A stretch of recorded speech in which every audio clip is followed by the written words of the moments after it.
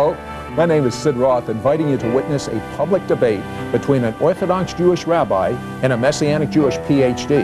At issue, who is the Jewish Messiah? This debate has raged within the Jewish and Christian communities for almost 2,000 years. Traditional Judaism says you can't be a true Jew and believe in Jesus as Messiah. Messianic Judaism says you can't be a true Jew unless you believe in Jesus as the Messiah. Emotions, as you can understand, run deep. The stakes are high. Both communities say the choice will affect your eternal destiny. We urge you to think for yourself. It's your life that hangs in the balance. Taking the traditional Jewish position is Orthodox Rabbi Dr. David Blumofe. Rabbi Blumofe holds a doctorate in Hebrew literature from the Hebrew Theological College in the Jewish University of America in Skokie, Illinois.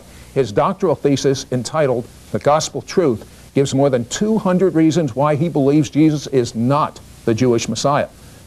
Defending the belief that Jesus is the Jewish Messiah will be Messianic Jewish author Dr. Michael Brown. Dr. Brown has a doctorate in Eastern Languages and Literatures from New York University.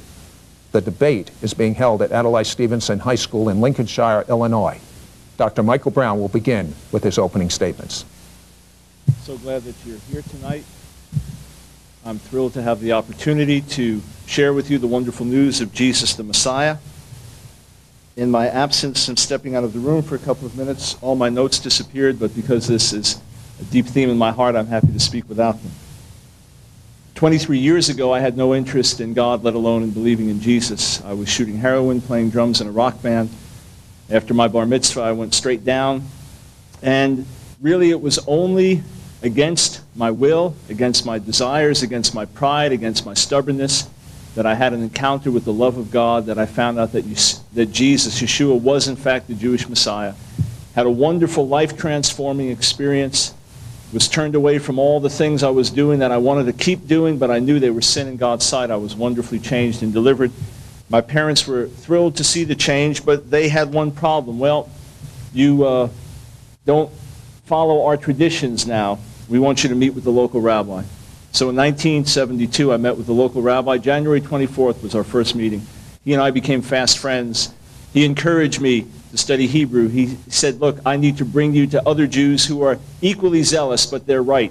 So I began to dialogue with the Lubavitch Hasidim in Brooklyn, New York, ultra-Orthodox Jews.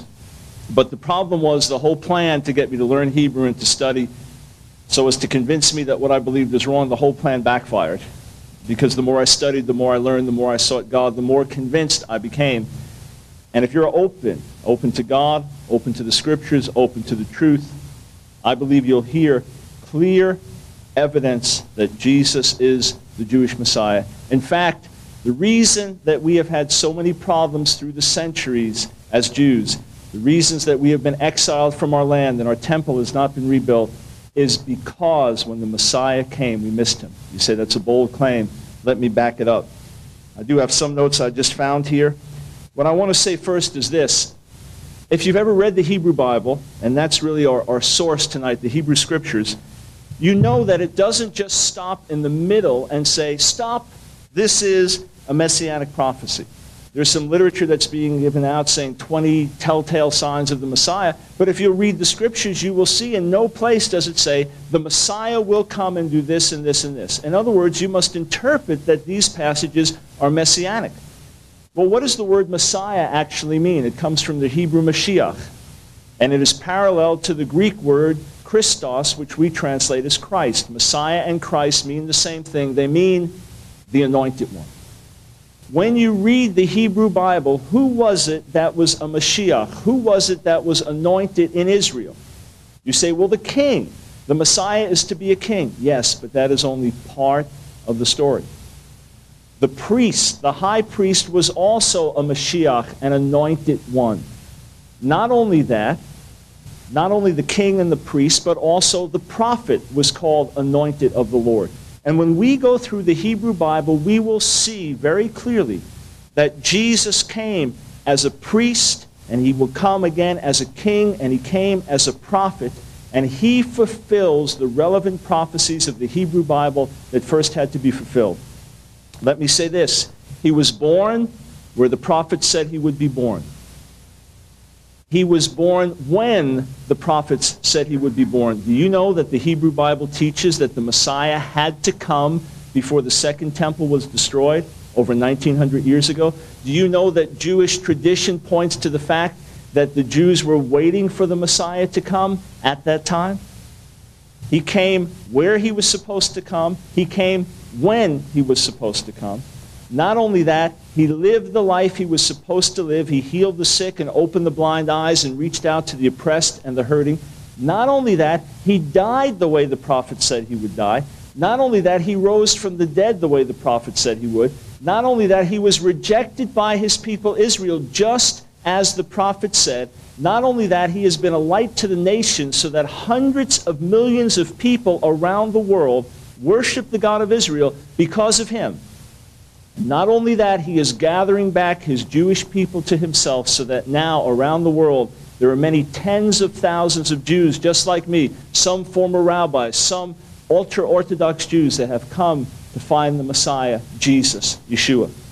And I want to open these things up to you point by point. Micah, the 5th chapter, tells us that he who will be ruler in Israel will come forth from Bethlehem.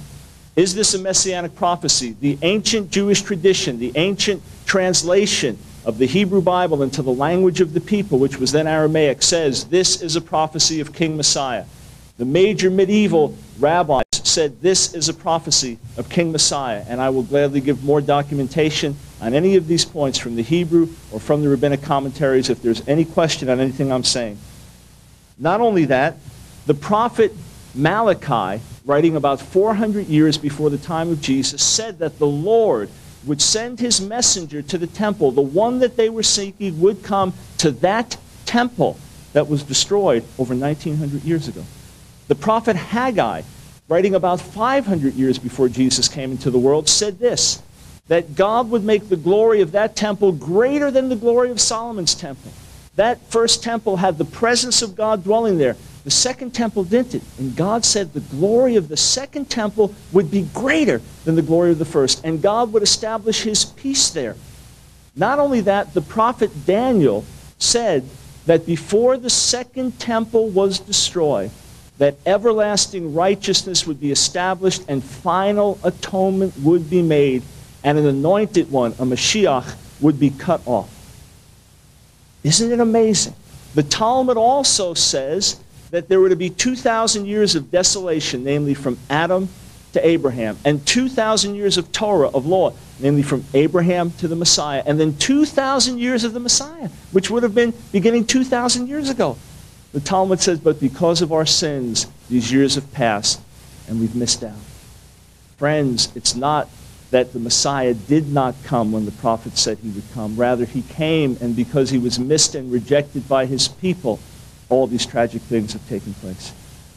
Not only that, the prophets told us that when the kingdom of God came, when this anointed one came, that the eyes of the blind would be opened, that the lame would walk and leap and jump, and we read the accounts in the New Testament how the crowds came. You say, do we know that these things happen? Let me say, out of all ancient books written, that which is the best attested historically, that which has the most evidence backing it up historically, is not the Hebrew Bible, and it's not the great writings of the Greek and Latin authors, it is the New Testament.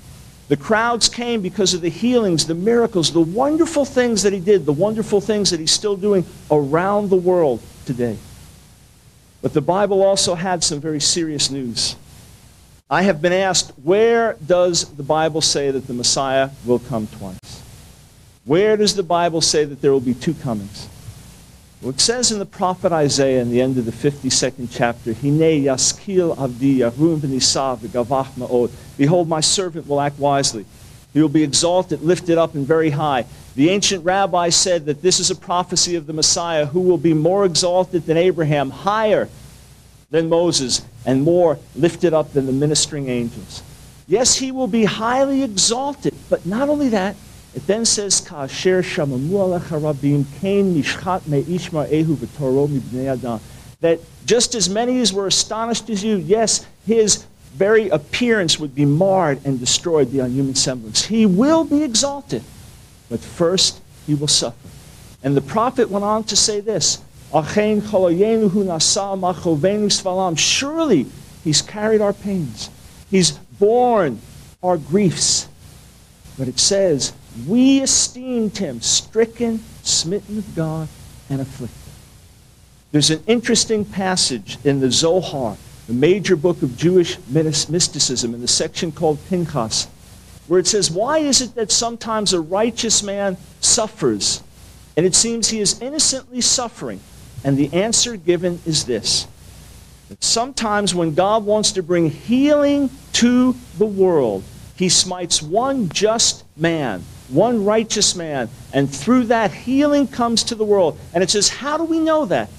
From the very passage that I just read, it says, V'hu michalal mi pesha'enu, he was wounded for our transgressions. The idea of the Messiah suffering is a Jewish concept. It is a biblical concept. He must first suffer before he is exalted. In a moment, I'll explain why. Not only, though, did the prophets say that he would suffer and be rejected by his own people, but remarkably, in one of the most incredible messianic prophecies in all of the Bible, the prophet Isaiah said in the 42nd chapter that God's servant would actually bring the light and word of God to the Gentiles, to the nations. I've been in India, I've been in Korea, I've been in Finland, I've been in Mexico, I've been in these countries from one end of the globe to the other, and met people, former Hindus, former atheists, former Muslims, former terrorists, former gross sinners, former murderers, you name it. They have wonderfully come to love the God of Israel and pray for the people of Israel and had a miraculous conversion through Jesus the Messiah. What an awesome thing. If he's not the Messiah, someone's going to have to do better than that. If he's not the Messiah, someone's going to have to do better than bringing hundreds of millions of people into the knowledge of the God of Israel, turning from sin, turning from idols, to worship the one true God. You're going to have to do better than that. It says there in a prophecy that the ancient Aramaic Jewish translation said was a messianic prophecy. My servant, the Messiah, would be a light to the nations. And then when you get to Isaiah 49, remarkable. The servant of the Lord is identified as Israel. And then he is called to regather Israel back to God. You say, is the servant of the Lord Israel or not? He is ideal Israel. Let me explain. When you have the Olympics and a man from America wins the medal, you read in the newspaper, America won a medal, and he stands on the podium to receive his medal, and they play the American national anthem. The Messiah fulfills what God gave Israel to do. The Messiah is the ideal Israelite. And it says in Isaiah 49 that the servant of the Lord, the Messiah, says, I've spent my strength for naught. In other words, Israel won't turn. Israel won't listen to me. And God says, no, I have more than that. It's not just that you are going to restore Israel, but you are going to be a light to all the nations. And it says in Isaiah 52, he will be highly exalted, but first he will suffer, and the nations of the world will listen to his voice. Not only that, the scripture declared after Nigzar Me'eretz Chaim, after he was cut off from the land of the living, that he would see the light of life. He'd be raised from the dead. It's an amazing thing that his followers in the first century all were willing to lay down their lives for him. Not because he died and was buried in some hopeless tomb, but because he rose from the dead. And it says in the Psalms that he will be exalted to the right hand of God, and all the nations will be his inheritance. It has happened. The most awesome, impossible fulfillment to take place has happened and is happening in front of our eyes, as around the globe, people in China, people in Africa, by the hundreds of thousands come to love and worship the God of Israel through Jesus. Now, why did the Messiah have to die? Please understand this. If you can grasp this, a light will go on. The Messiah was not just to be a king. If he was just to be a king, he'd come and set up his kingdom, and we'd still be lost in our sins. We'd still be hopeless, because the problem is on the inside of us. The problem is we have been alienated from God. We have broken his commandments. Every single one that's ever lived has broken the commandments of God outside of the Messiah. What happened was the Messiah was not just to be a king, but he was to be a priest. David was an example of a royal priest. He was king, but he also performed priestly functions, and the Bible says his sons were Kohanim. His sons were priests. An amazing thing. Why is this important? Because the priest's role was to make atonement for the sins of the people. And the Messiah came as the ideal high priest and laid his life down as a ransom for the sins of mankind. He had to do that. If he was not a priest, he could not bring salvation. He could not bring reconciliation. He could not bring us a new heart. He could not bring us cleanness of mind and soul. You say, well, the idea of the Messiah dying for our sins, isn't that wrong? No, do you know that the Talmud teaches, mitatan sadikim techaper, the death of the righteous makes atonement? Do you know that the Talmud even teaches that when the high priest would die, that his death served as an atonement for the murderer who was in exile, and he would then be free from exile? It's found in Makot 11b. These are things that are inherent in Jewish tradition. And in a wonderful prophecy in the book of Zechariah, there's a man named Yehoshua, who was also called Yeshua over 25 times in the Hebrew Bible. Yeshua, Jesus, in the Hebrew Bible. And you know what it says about him? This man, Yehoshua, who was a priest, is a symbol of the Messiah, a symbol of the one who is called the branch, which is universally recognized by the rabbis as a messianic title. And you know what it says about him? That he will sit as a priest ruling on his throne, the Mashiach, not just a king, but the priest, offering himself for our sins, the ideal righteous one, saying, God, may the sins of the world fall on me. May I be the ideal sacrifice that the law and the prophets point to. And it says in the prophet Isaiah, Uvachavarato nir palanu, and by his wounds we are healed. I experienced it personally. Jews around the world, the chief rabbi of Bulgaria in the last generation, Rabbi Daniel Tzion, he experienced the love of God in Jesus the Messiah and was wonderfully transformed and won many other Jews to the truth. And I'd encourage you to do what the psalmist said, Ta'amu u'ru'u ki tov Adonai. Taste and see that the Lord is good. The Messiah came to the place he was supposed to come. He came before the second temple was destroyed. And friends, if he's not the Messiah, we have no Messiah, because he had to come and fulfill his mission before the second temple was destroyed. And Jewish tradition preserved in the Talmud tells us that for the last 40 years before the temple was destroyed, God no longer accepted the Jewish sacrifices on the Day of Atonement. Why? Because the ideal sacrifice had been made. Since that time, there have been no more sacrifices that can be offered at the temple. Since that time, the temple has still not been rebuilt. If Jesus is not the Messiah, then we will never have a Messiah, because he had to come before the destruction of the second temple. He had to die. He had to rise from the dead. He had to be rejected by his people. And the knowledge of Messiah has to go around the world. And then the wonderful day will come when the Jewish people, according to the prophet Zechariah, will look back to him. It says, V'hibitu elai et asher dakaro. They will look to me, God says, whom they have pierced. The Jewish people will recognize, my God, the one that we thought was the cause of all of our suffering, the one that we so rejected and misunderstood, he was actually our Messiah and King. And when they welcome him back with the words, Baruch haba b'shem Adonai, blessed is he who comes in the name of the Lord, at that point he will return and establish his kingdom. And all the other prophecies that you read about in this literature, that's when they'll be fulfilled. We have the definite proof that he has done everything he had to do up to now. Therefore, I'm confident he'll do the rest. Those who reject him are still waiting, still hoping, still wondering. The Talmud says that if we are worthy, the Messiah will come on the clouds of heaven. If we're not worthy, he'll come meek and lowly riding on a donkey. They missed it, friends. It's not either or. The prophet said he will come riding meek and lowly on a donkey, and he did. And the prophet said he will come on the clouds of heaven, and he will. He did the first, he will do the rest, I am sure. And if you'll open your hearts, I believe the word of God will become clear to you. And Jesus said, you will know the truth, and the truth will set you free. Thank you.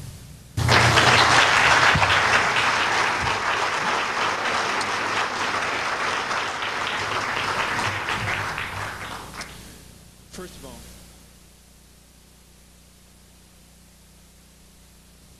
Nachmanides, who was forced to debate this issue during the Inquisition times, made a remarkable statement.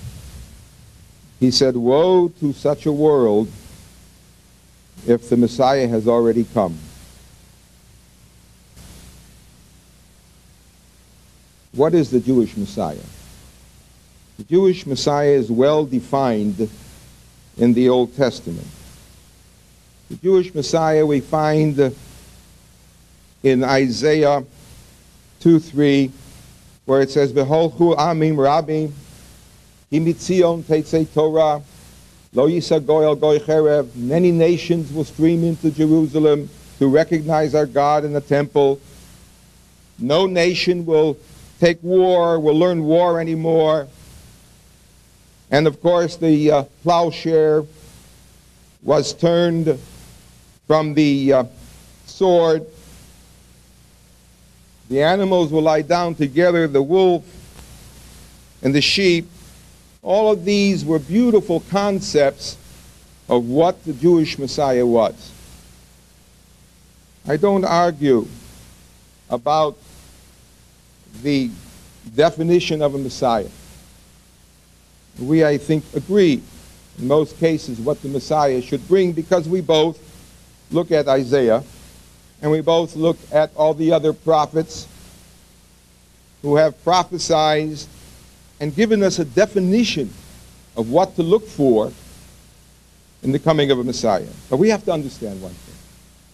At the time, 2,000 years ago, the Jews were not the only people looking for a Messiah. Many of the world religions, the pagans at the time, also had their concept of a Messiah, diametrically opposed to the Messiah of the Jews. What was some of theirs? Let us think about it for a moment. We had the Egyptians. The Egyptians had their Trinity religion of Isis, Osiris, and Horus, where Isis is the mother of God, and she gives birth to the Savior of the world, Son of God, and the eating of the host, and a cross which was like an ox. Everything that seems to be today Christianity. In fact, the truth of the matter is that the forerunner of Christianity was not Judaism, but was Mithraism. Mithraism was another famous religion, very popular in the Roman Empire, also a Trinity religion. And Mithra Day was December 25th. Of course, when the church took over, they changed the names, and it became Christmas. Nothing else was changed. In fact, we find many sayings of Mithra that are the exact word-by-word sayings of Jesus. The only difference is they took out one name and replaced it with another. So we had two concepts of a religion. And then came along Matthew. And Matthew wanted to convince the Jewish people that Jesus was the Messiah. So he developed a genealogy from King David, because anywhere you look in the Tanakh, in the Bible, you will find that the Messiah has to be directly descendant of King David. Zerah, it has to be the seed. So he developed this genealogy, you see. And I will accept it at face value. Suppose it is true. But then comes along Luke and has a completely different genealogy. Now, one of them is telling the gospel truth and the other cannot be, because they are telling two different things. And this goes on throughout all the gospels, by the way. You have contradictions galore. That will come next. He tried to gap, Matthew, you see, tried to gap the two thinking so they can convince the Jews and convince the pagan Mithra religion and the Christians. Christians were the believers in the Trinity religion of Egypt, Isis, Osiris, and Horus. But he couldn't do it, because he had the seed of David coming down all the way to Joseph, and Joseph doesn't do anything to impregnate Mary, and so it does not, the baby that is born is not the descendant of King David. Now,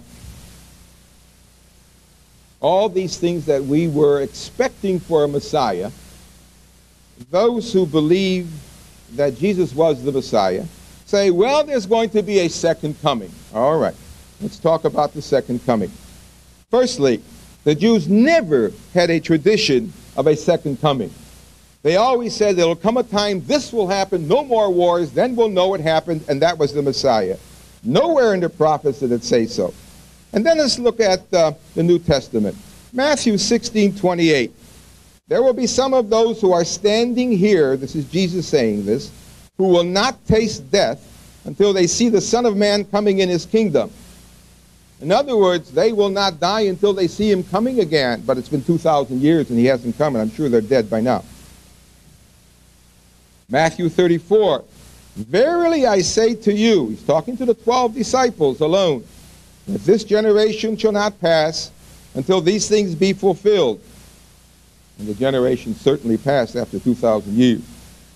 Mark 14:62. Jesus is speaking to the priests. Ye shall see the Son of Man sitting on the right hand of power and coming in the clouds of heaven. Yet these priests were dead for at least 1,900 years. From Corinthians 25, and we have a lot more, I'm not going to go through them all, we see that Paul also believed that Jesus would return in Paul's lifetime, but he says every man shall praise God. But in Hebrews 9:25 and 26, but he says, but now is the end of the world. But it's been 2,000 years later and the world hasn't ended. And according to John in Revelations 1:7, Jesus will be seen by everyone, yet in Hebrews 9:28, only those looking for him. So again, we have some contradictions, but there are many of those. Matthew develops a genealogy without the seed of David. Luke, as I mentioned, has another genealogy. But Luke's has his descendant from Jeconiah, the king, who was cursed by God, and God said his descendants will not be on the throne. So his descendants will not be the Messiah. So Luke, therefore, cannot be relied upon. And now, I'm glad that my opponent mentioned Isaiah 52 and 53. Certainly, one can think that if you read this, it might mean a Messiah. Okay, let's accept that it might mean that. But it says there that he shut up the mouth of kings. What kings did Jesus shut up? And then let's look at some more of that particular segment of Isaiah. Surely our sickness did he bear. Now, Matthew translates it the way the Hebrew is supposed to be sickness. He translates it correctly. Some of the others do not. Smitten of God, not the Jews, not the Romans, but smitten of God. He did open his mouth to now it says there that the man opened not his mouth. This Messiah will come and open not his mouth, if he is to be the Messiah that we're talking about here. But he did open his mouth. He talked back to Pilate. He talked back to the high priest, and he said to the daughters of Israel, weep not for me. You'll find this in Luke 23 and John 19. And he made his grave with the wicked. Now, he was supposed to have been crucified with 2 thieves, but it didn't say he made his grave with them. In fact, he was supposed to have his own grave alone by himself. Matthew 27:60. Although it continues in Isaiah, he had done no violence. He drove out the moneylenders with a whip. That's violence. Neither was he deceitful in his mouth. He said, I come not to change the letter of the law. And then he proceeds to do just that. He tells the Jews, well, there's a cripple you can carry on the Sabbath. That's all right. Tells the Jews that they can eat whatever they want, and so they can give up their kashrus. And all these things are things that are very deceitful. And then finally it says, yet it pleased the Lord to see him crushed by disease, to see if his soul will offer restitution, that he might see his seed and prolong his days, that he might see his zerah, his seed, and prolong his days. Not his disciples, but his zerah, his own seed. Now we know that Jesus in the story did not have any children. And prolong his days, he died at 31 years old, or 33 by some reports. And so we have to assume, therefore, that this Isaiah was not, in fact, talking about Jesus. And then in Daniel 9, this is another chapter that the people who believe in Jesus say this was prophesied by Daniel. Now we know that Daniel did talk about the coming of the Messiah. He says in Aramaic, Idan, Idanim, Uplagidan, I will bring it in its eras and a half an era, and nobody knows when it begins, and nobody knows what the length of an era is. So it's open to interpretation to whoever wants it. But in Daniel 9:24, it said, 70 weeks shall be decreed upon your people and your holy city to end all sin and to bring everlasting righteousness, to seal vision and prophet. Now, certainly sin has not been ended when he came, and certainly vision and prophet did not stop, and to anoint his Holy of Holies, the temple was not rebuilt as yet. So it just didn't happen. And if it didn't happen the first time, and we know that there's no second time, it will not happen that way. Now, let's talk about how the, my time is running very quickly. I didn't expect to do that fast. Talk about the historicity of the gospel story. My opponent mentioned the fact that it's the best historical work. In fact, it's just the opposite.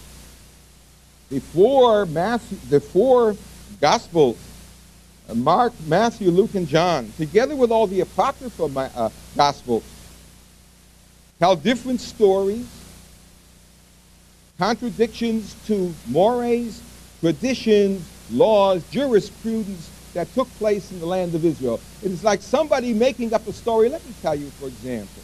Suppose I were to make up a story of a man, let's call him John Christie, who lived in Washington, D.C. And during the story, he said, we drive on the left side of the street. On July 4th, we have Christmas trees. And on December 25th, we have firecrackers. And he talks about, for example, that George Washington said to Hamilton, take it easy, man. These are things that you know could have happened in this story. And then they go on to say that he walks into the Senate. I know there's sometimes only 4 or 5 senators. But he walks into the Senate and drives out all the senators without the use of a gun, and nobody says anything. Is that possible? And then all the Senate and all the Supreme Court and the President take him in the middle of the night, say you're guilty, give him to the Russians to be killed. Now, would you believe that story? I wouldn't. And this is exactly what they're trying to tell you happened. Israel was no vacuum. They had laws. They had a way of life. They had a jurisprudence. They had mores. They had customs. And the people who wrote these did not live in the land. That can be very easily proven by their language. They didn't know Hebrew. They didn't even know Aramaic. Tum Talia instead of Tumi Talia. Many things of this nature. Let us go through some of them. Everyone who studies the Old Testament knows that you have to have 2 witnesses. And the Jews then developed an entire jurisprudence that did this way. A man was not asked if you're guilty or innocent. He had no say in the matter. A set of witnesses would come, and they would testify as to the man's guilt. And then they would wait 40 days in order that the people should investigate these witnesses and see if other people would come. Hatra'ah, they had to give them warning, and this didn't happen here. And no case was allowed to be tried in the middle of the night, and it happened here in the middle of the night. And they hated Pilate. Pilate, who hated Jews, and Jews had mutual feelings with Pilate, towards Pilate. And yet they give him over to Pilate to be killed. And Pilate, by the way, violated the biggest Roman law found in the Codex of the Roman laws, where it says, if the crowd says, save this person and do that, don't listen to the crowd. You're not allowed to. And if someone is guilty of sedition, you execute him. And if you don't, We're going to take you in chains and send you back to Rome to be killed. And that was Roman law. Therefore, Pilate, who never, ever give a gift, and to allow a man who says, give unto Caesar, in other words, a friend of Caesar, to be killed, while this Barnabas should be saved, who was guilty, according to John, of sedition against the government. There are a lot more. I have hundreds of them. But it only leads, I'm down to 2 minutes, so I can't go through them all.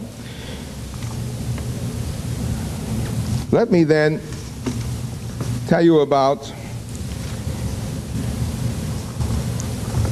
another, 1 second, please.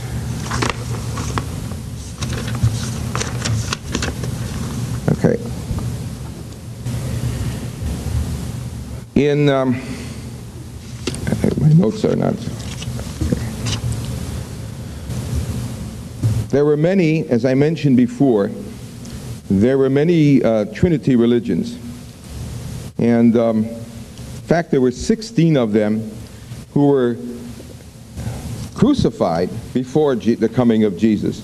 So definitely there's no question in people's mind who study this that the entire episode was not based upon the Jewish, quote, Jewish concept of Messiah, but upon the world concept of Messiah. Now in Jeremiah 16:20, Jeremiah 16:19-20, it says, to you shall nations come from all parts of the world, and will say, our fathers, these are non-Jews, who will come when the Messiah comes, and will say, our fathers led us with falsehood, and now they're coming to become Jewish, to follow the Jewish religion. And if that were the case, what was the falsehood that their fathers were teaching them? In Zechariah 8:23, 10 men will come from each nation to take hold of a Jew to go worship God. And so it was stated that our Messiah has not come. Certainly it has not. The beginnings of it are here today, by the way, because from all parts of the world the Jews have come back to Israel. And unless the Philistines give it back, we will definitely continue with the ongoing messianic era that we are in now, without Jesus. Thank you.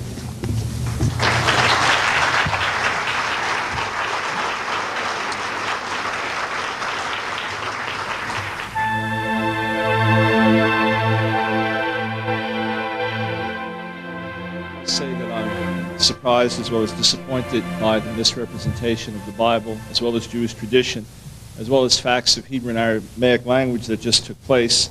I'm sorry that I have to address things like this, but some things strike me as so blatant.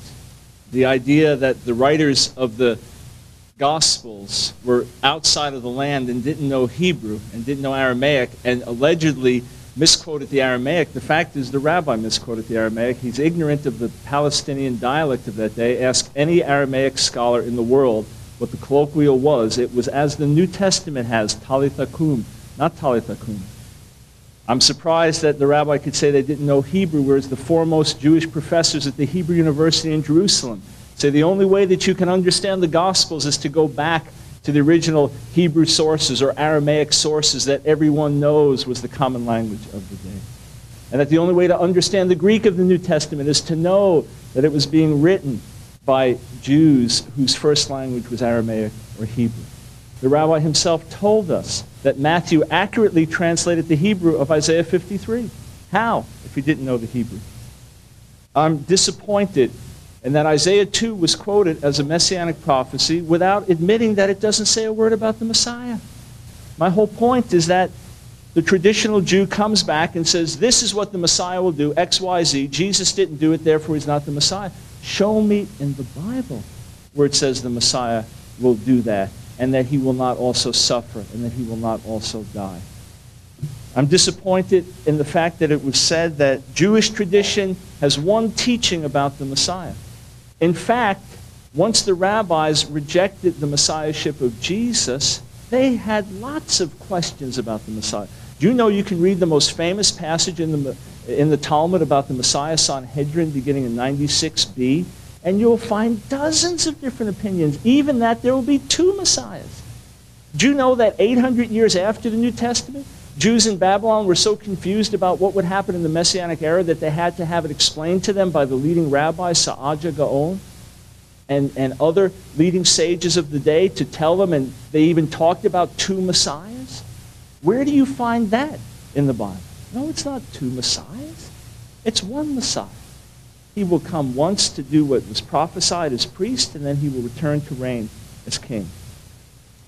I think of the words of Nachmanides, woe to the world if Messiah has already come. I say, oh my God, woe if he has not come. Because the prophet said he had to come. We heard Daniel 9 attacked. Did this happen? Has sin been atoned for? Has the vision and prophecy be fulfilled? If it hasn't, it never will. Because Daniel said it had to happen before the second temple was destroyed. Read it clearly in Daniel 9. There can be no question. Mashiach will be cut off, and all these things will happen before the second temple was destroyed. It was so decisive that the leading scholar in Lithuania in the 18th century, the Vilna Gaon, actually said the Messianic era began over 1,500 years prior to that, and that we were in a transition period. He couldn't get away from the fact that the Talmud and the Hebrew Bible said it had to start way back then. If it didn't take place, if sin was not atoned for, if prophecy and vision was not fulfilled, if the holy place was not truly anointed by the once and for all sacrifice being offered, then it'll never happen. A key point has not been addressed, has not been rebutted, has not been answered. The allegations about the New Testament copying from Mithra religion, I hesitate to even answer those because I'm disappointed that they're raised. Do you know that every major miracle and every major event in the Hebrew Bible has a pagan parallel? Do you know that there are pagan parallels from Babylon about the flood? Do you know there are pagan parallels that talk about the creation account? Do you know there are pagan parallels to the birth of Moses? Do you know that liberal scholars reject that there was a real Abraham, that there was a real Moses, that there was a real Exodus? In other words, and I've dealt with this very clearly in a paper that's available called Unequal Weights and Measures, are you aware of the fact that for every one contradiction the rabbi can show us in the New Testament, I can show you 5 in the Hebrew Bible and probably 50 in the Talmud? When you want to read it unsympathetically, critically, to tear it apart, you can do it. When you read it with an open heart, it marvelously comes together. I'm talking about the Hebrew Bible and the New Testament. The idea that the roots of Christianity are pagan is basically not accepted by leading scholars, Jewish and Christian, around the world. They recognize that in its earliest form it was thoroughly Jewish. The disciples were Jewish. Pick up a copy of David Stern's Jewish New Testament and see how Jewish it was. As the so-called church departed from its Jewish roots, it brought in all kinds of pagan customs. Absolutely. So did Judaism. Hanukkah is not too far away from Christmas, you know. Same pagan background, same pagan customs. In other words, the historical origins of so-called Christmas are the same historical origins of so-called Hanukkah. These holy days falling at times when pagans had holy days also. If you want to throw one out, throw both out, please. But that's from the liberal scholarly approach. Let me say this. I don't really care about what other religions were waiting for. I care about what the Jews were waiting for. We found the Dead Sea Scrolls, the teachings that are hundreds of years before the Talmud. We found those. They have been uncovered. And do you know that they were waiting for a priestly Messiah as well as a royal Messiah? Jews had an expectation not just of a king who would rule, but also of a priestly Messiah, the one that Jesus actually was. The contradictions in Matthew's genealogy and Luke's genealogy can easily be resolved if you study 1 Chronicles, the 2nd and 3rd chapter. There are insights there. If we have time in a further rebuttal, I will give that. One apparently records the genealogy through a stepfather or foster father as passed down. It's a little technical, but there's simple explanations. However, it was said that Jesus was not actually the seed of David. Well, he was and he wasn't. Do you know why? Because the Messiah is greater than David. David himself in Psalm 110 calls the Messiah Lord. So he couldn't just be a physical descendant. Yes, he was a physical descendant of David through his mother Miriam, Mary. But he was greater than David in that he had supernatural divine qualities. And the Scripture said he would. The Scripture said one of the titles of Messiah would be El Gibor, mighty God. He would bear the image of God. Not only that, it was said that Jesus in Matthew's genealogy is traced through Jehoiachin, who was cursed Apparently, the rabbi is not aware of Haggai 2, where the grandson of Jehoiachin, named Zerubbabel, received the renewed messianic prophecies. And the medieval rabbinic commentator David Kimchi says that Jehoiachin apparently repented and God reversed the curse, as we see in Haggai, the 2nd chapter, where God says the messianic prophecies will now be continued through Zerubbabel, the grandson of Jehoiachin. Of course it was right that he descended from Jehoiachin. The idea that there's no tradition of a second coming, I said there's no tradition of two messiahs, and yet, unfortunately, the Talmud teaches that, rabbinic tradition teaches that. But it does say clearly that the Messiah will come meek and lowly, that he will suffer, that he will also come from the clouds. What does that mean? Two comings. First, he comes meek and lowly, according to Zechariah 9, and he comes in the clouds of heaven, according to Daniel, the 7th chapter. There were some citations of the New Testament that don't exist. For example, 1 Corinthians 25 and Matthew 34, but those were slips we can all make. I forgive those. But there were some blatant misinterpretations. Matthew 16:28, there's some standing here that will not see death until they see the Son of Man coming in power. And then you read the next verse, and when he took them up on a mountain, they saw him glorified. They saw him coming in power. They saw the revelation of who he is and what he would do. All three Gospels, Matthew, Mark, and Luke, that speak of it, tell you the very same thing to explain what it means. Matthew 24, that speaks of this generation will not pass until these things will come to pass. Jesus was also speaking of the destruction of Jerusalem. And in fact, Jerusalem was destroyed in that generation, just as he said it was. We heard about Isaiah 53, he bore our sicknesses. Yes, he carried them by bringing healing, just as Matthew says. The rabbi says, but it says he was nagua mukei Elohim, he was smitten by God. No, that's not what Isaiah 53 says. Isaiah 53 says that's what we thought. Exactly as the rabbi said, that's what we thought. That's what the rabbi was thinking, that's why he got it wrong. That's what the Jewish people thought, that he was being smitten by God. It goes on to say we didn't realize it was for our sins he was being smitten. The rabbi should also know that where it speaks in Hebrew of hechli, made him sick, the Hebrew root chala, to make sick, can also broadly mean to afflict, to bring down. The Bible speaks of that many times, poetically. The Messiah was brought down and afflicted. It says he will see seed. On the one hand, he has seen the continued seed of the children of Israel, his physical brothers and sisters following Messiah, walking with God. But the Hebrew Bible, the prophet Isaiah uses the word zerah, seed, metaphorically also. It says about the people of Israel right in the next chapters that they are a seed of vipers. Did Isaiah actually think they were born from snakes? No, the whole point is that the word seed can be used just of disciples, descendants, followers in a general sense, and that's how Isaiah used it. Did Jesus change the law, or did he fulfill it? All right, thank you.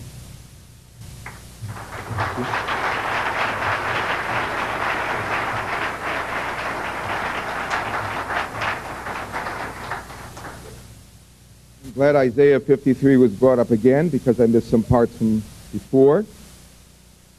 It doesn't say that Jesus or the Messiah that was to come was sacrificed. He was an asham. He was a korban. It was a sacrifice for the sins of the world. It says asham, he was guilty. Asham, because asham in Hebrew, as he should know, means guilty. Asham was an offering in the temple because of his guilt offering. And so this man that he was talking about in Isaiah was guilty.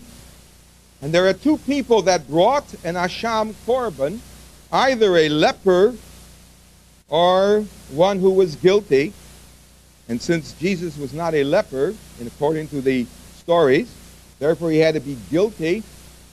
And a guilty person cannot atone for the sins of the world.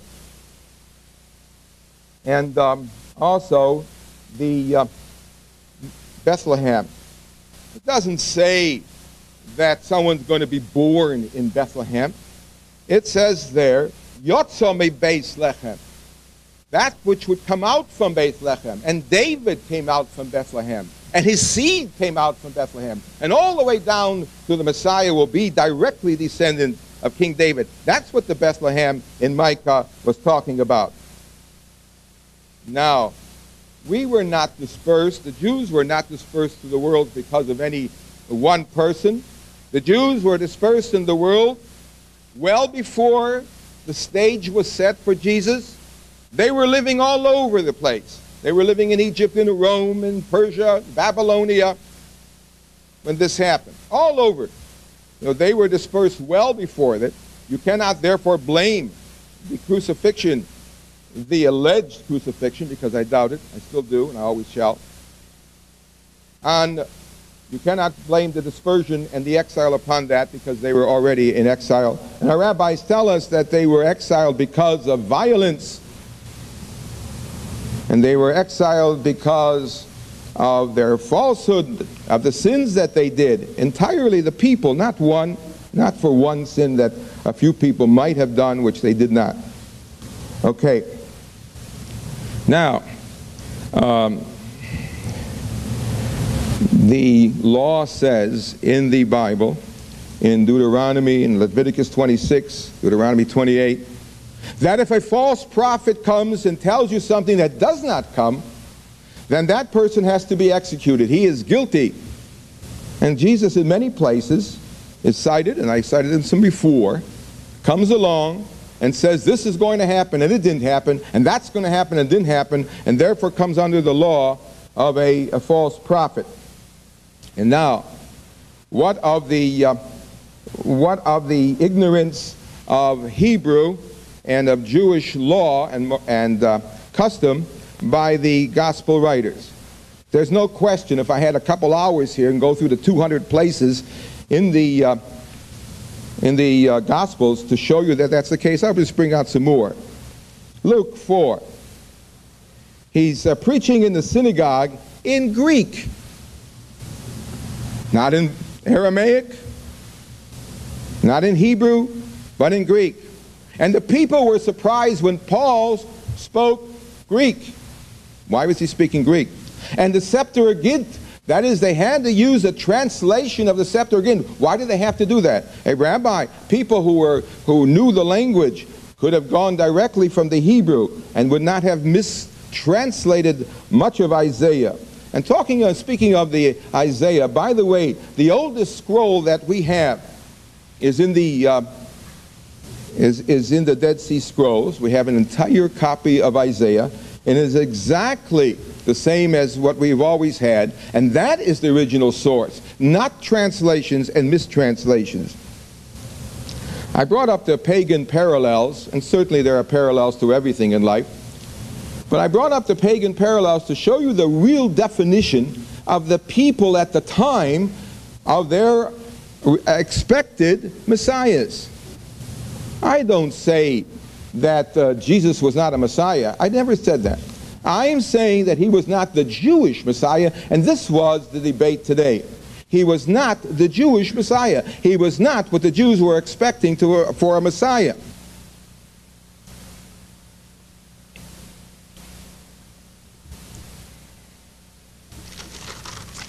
Also, where does it say that the curse was released? So you bring down one person, David Kimchi, who may or may not have said it. I haven't seen that one. But no one else has brought that down. And if it were so, the Talmud certainly would have said something about it. Or if it were done afterwards, then the period of the Sabaroyim would have had it down. Or the Gaonim period. All these great scholars would have mentioned it in many places. And nobody says anything about it, except that one source that may or may not be true. I don't know. I'll have to look it up. And now, Jesus said, I'm going to tell you that there's not going to be one stone left upon another for this destruction. But there was one stone left upon each other. The wall is still standing and was not thrown down, and this is a proof beyond a shadow of a doubt of the false Messiah, because a person that comes along and claims to be a prophet and tells you something and it does not happen is obviously not a true Messiah. And so all these taken together, I have to say that I still stay with my guns, and I still have to believe that Jesus is definitely not the expected Messiah of the Jewish people. I will finish at this point.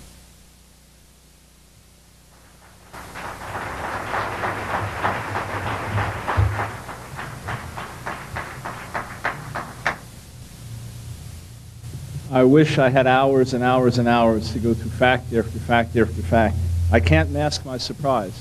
We were told the crowds were surprised because Paul spoke in Greek. No. The crowds were surprised when they heard him speaking Hebrew, Aramaic, their own language. Read it. That Jesus taught in Greek in the synagogue? Of course not. Luke wrote in Greek, and he translated what was taught. But every custom there, everything, the way it was done, the way Luke explains it, the way he lays it out, exactly according to Jewish tradition as we know it. The translation of Isaiah 53 about Asham, again, I'm surprised. We were told Asham meant guilty. No, Asham is a guilt offering. Ashem means guilty. And every Jewish translation I have ever seen says that he would make himself an Asham. I read to you from the New Jewish version. The Lord chose to crush him by disease, that if he made himself an offering for guilt. It was understood that the servant of the Lord was not guilty. God calls him my tzaddik, my righteous one. Rather, he gave himself as a guilt offering on our behalf. The Bible says the Messiah would be an offering for the sins of the guilty of the world. We're told in the Talmud, as was mentioned, the reason for Jewish dispersion, the destruction of the Second Temple in particular, was because of baseless hatred. What better baseless hatred than the baseless hatred of the Messiah? What sin could have been so great that it would cause the dispersion to last for 1900 years and the temple still not be destroyed, if not for baseless hatred against the Messiah? And you know, hundreds of years before the Talmud wrote that down, the Gospel of John wrote it, that there was baseless hatred against the Messiah. Not only that, we heard mention of the Isaiah scroll, and we were told that that scroll is identical to the Hebrew Bible we have today. Not so. I have copies of it in my home. It has hundreds of variant spellings to the Hebrew Bible that we have today. The fact is there were various traditions being preserved, and one of those traditions was called the Septuagint. It was the Greek Bible for Greek-speaking Jews. It was the Jewish Bible most widely used by the Greeks in the ancient world because many of them could no longer read the Hebrew. And therefore, when the writers of the New Testament wanted to reach those people, they quoted from the Jewish Bible of the day, the Septuagint. In fact, the Talmud speaks highly of the translation of the 5 books of Moses into Greek, called the Septuagint. Where does it say the curse was released? Again, I point you to Haggai, the 2nd chapter, where there are messianic prophecies, prophecies of the shaking of all things, and prophecies of the signet ring. Listen, the signet ring was taken from King Jehoiachin. God says, even if he were a signet ring on my hand, I'd cast him away. That's the curse I bring on this man. Haggai 2, God says that I will make you, Zerubbabel, as the signet ring, clearly reversing the curse. The end of Jeremiah 52 tells us that Jehoiachin was lifted up in exile. The rabbi said, well, the Talmud should have told us the curse was released. Why? The Talmud didn't raise the point in the first place. Nowhere in the Talmud does it say Jesus can't be the Messiah because he came from cursed Jehoiachin. They never thought of the objection. You can't find that objection for 1,000 years after Jesus. It's only in recent centuries that people made it up. The fact is, the Bible clearly says that the curse was reversed through the grandson of Jehoiachin, Zerubbabel, of whom Jesus was a descendant. Jesus spoke of the temple proper, and in fact it was destroyed. The Wailing Wall was an exterior, outside part. You say, oh, aren't you nitpicking? Friends, if you go back to the Hebrew Bible and you look at specific prophecies, they are fulfilled generally. If you argue about every little jot and tittle, I can show you that Haggai was a false prophet, and Jeremiah was a false prophet, and Ezekiel, they were all false prophets, unless you understand the prophetic language. Interestingly enough, the writers of the New Testament would not willfully preserve a false prophecy of Jesus. Why would they do that? They preserved his words because they were stunningly, shockingly accurate, even up until this day, as he tells us about the increase of wars and racial violence and earthquakes around the world. How did he know it? Because he was the Messiah. Some of the customs and traditions that the rabbi said the New Testament contradicted, how does he know those things existed in Jesus' day? He doesn't. The Talmud tells him. When was the Talmud actually compiled and written down? The Babylonian Talmud was written down 500 years after the time of Jesus, and it was compiled in its final form in Babylon. As much beauty as it has in it, it is filled with hundreds and thousands of contradictions and often speaks contrary to Jewish law as we now know it from historical sources in the first century. What the rabbi does is believe whatever the later rabbis say and discounts the earlier testimony of the New Testament. As to who changed the law, I would point out that the Talmud says that the rabbis can overrule the voice of God from heaven, that the Talmud adds hundreds and thousands of laws and customs, even though the Torah said, do not add and do not take away. The Talmud took away death penalties and other things that the Torah said had to be there, and the Talmud added hundreds and thousands of laws. God said, I make my covenant based on the written word. The rabbis say the covenant's based on oral tradition. It's a sad fact, but true. That is what has helped to mislead our people. And so I say in closing, if we have not Jesus as the Messiah, the one who had to come 2,000 years ago, the one who had to be a priest and offer himself for our sins, and whose name has gone around the world to the nations, as the prophet said, rejected by his own people, but in the end to be received, if he is not our Messiah, we have no hope, we have no Messiah.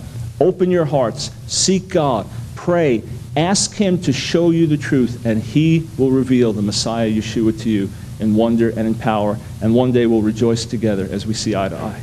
Thank you.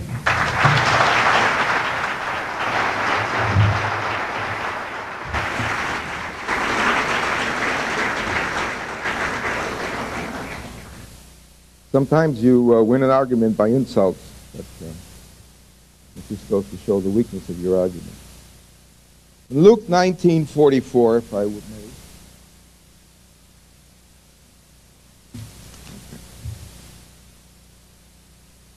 And when he was come near, he beheld the city and wept over it, saying, if thou hast known, even thou, at least in this thy day, the things which belong unto thy peace, and now they are hid from thine eyes. For the day shall come upon thee, that thine enemies shall cast a trench upon thee, and compass thee around, and keep thee in thy every side, and shall lay thee even with the ground, the whole Jerusalem, and lay thy children within thee, and they shall not leave in thee one stone upon another, because thou knowest not the time of thy visitation. Now that is a prophecy. That is a prophecy where the stones cry out, false prophet, false prophet. The stones that everybody could see when they go to Jerusalem of the wall that did not fall down one on top of the other. I mean, completely leveled. And we're talking about Haggai. And by the way, the Septuagint was not used by anybody who knew Hebrew. And if you're going to use it as an excuse because it wanted to spread the word to people that didn't know the translation, they could have easily translated the original Hebrew had they known it. Haggai II says, certainly I will give you a signet ring. You will be the governor. Zerubbabel will not be a king. They didn't say king. He said a governor. A governor's son cannot take over from his father and become another governor. He was not. The curse was not taken off. He was not to be king. And that ends that one. Talmudic law. All these laws that I brought up, which prove the kangaroo trial that I mentioned, certainly the Talmud was ended in the year 500. And I, myself, do not believe that any references found in the Talmud have anything to do with the Jesus story.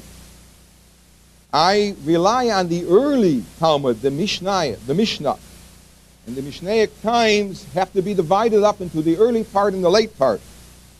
Now, I'm talking about these laws were mentioned in the time of Shammai, in the time of Hillel.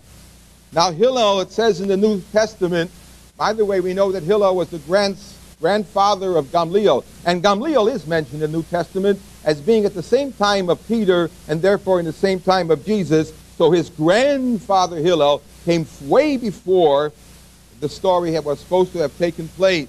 And it is during that time that they discussed the laws. For example, a cock will not crow in Jerusalem.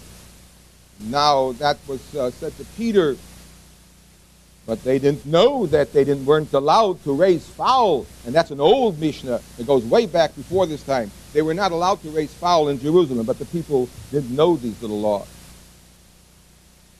And so So therefore, the only part of the Talmud that I brought which emphasized the jurisprudence of the law of the land at the time were taken from the early Mishnayot well before the story of Jesus. Now, one last thing about the rabbinic Jews. The Talmud did this, we changed that. That's true. We did. There were a lot of changes that were made. There's no question. Because it is the rabbinic tradition that the last part of the Bible says, you shall explain this, giving the members of the major Sanhedrin, not the ones that have anything to do with capital punishment, but the 71 rabbis, giving them the major portion of the law. That is, they had the right to change things that were necessary in the times when times came up and they had to make changes. Okay, there are a number of those, and we can cite many examples. So I agree with that, there were. But you have to understand one thing. We do not take the Bible literally. The Jews used to take the Bible literally. They were called the Sadducees. And we are descendants of the Pharisees. All Jews today are descendants of the Pharisees. And I'll tell you why. Because those who did not, later on, another group called the Karaim, the Karaites, in about the year 900 and something, they believed in the oral. They did not believe in the oral tradition only. They took the Bible completely literally, and that was it.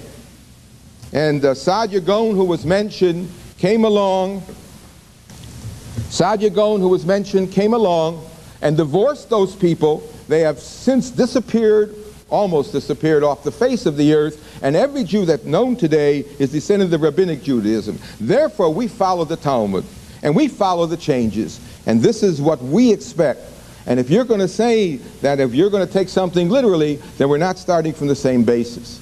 And that's why we find that we Jews, do not believe that this is the Jewish Messiah. And now I'd like to bring in Deuteronomy 8. If there arise a moment too hard for thee in judgment, between blood and blood, between plea and plea, and between stroke and stroke, and so on, arise thee up into a place where the Lord thy God shall choose. And thou shalt do according to the sentence which all the place which the Lord shall choose shall show thee, and thou shalt observe to do all the things that inform thee, according to the sentence of the law which they shall teach thee, and according to the judgment which they shall tell thee, thou shalt do. In other words, giving the rabbis, whoever is in charge at the time, the authority to make changes as was necessary. And so again, I'll end up with the statement, all through the New Testament, we can find one contradiction to Roman law, to Jewish jurisprudence, and to history, and I do not believe that it existed. Thank you.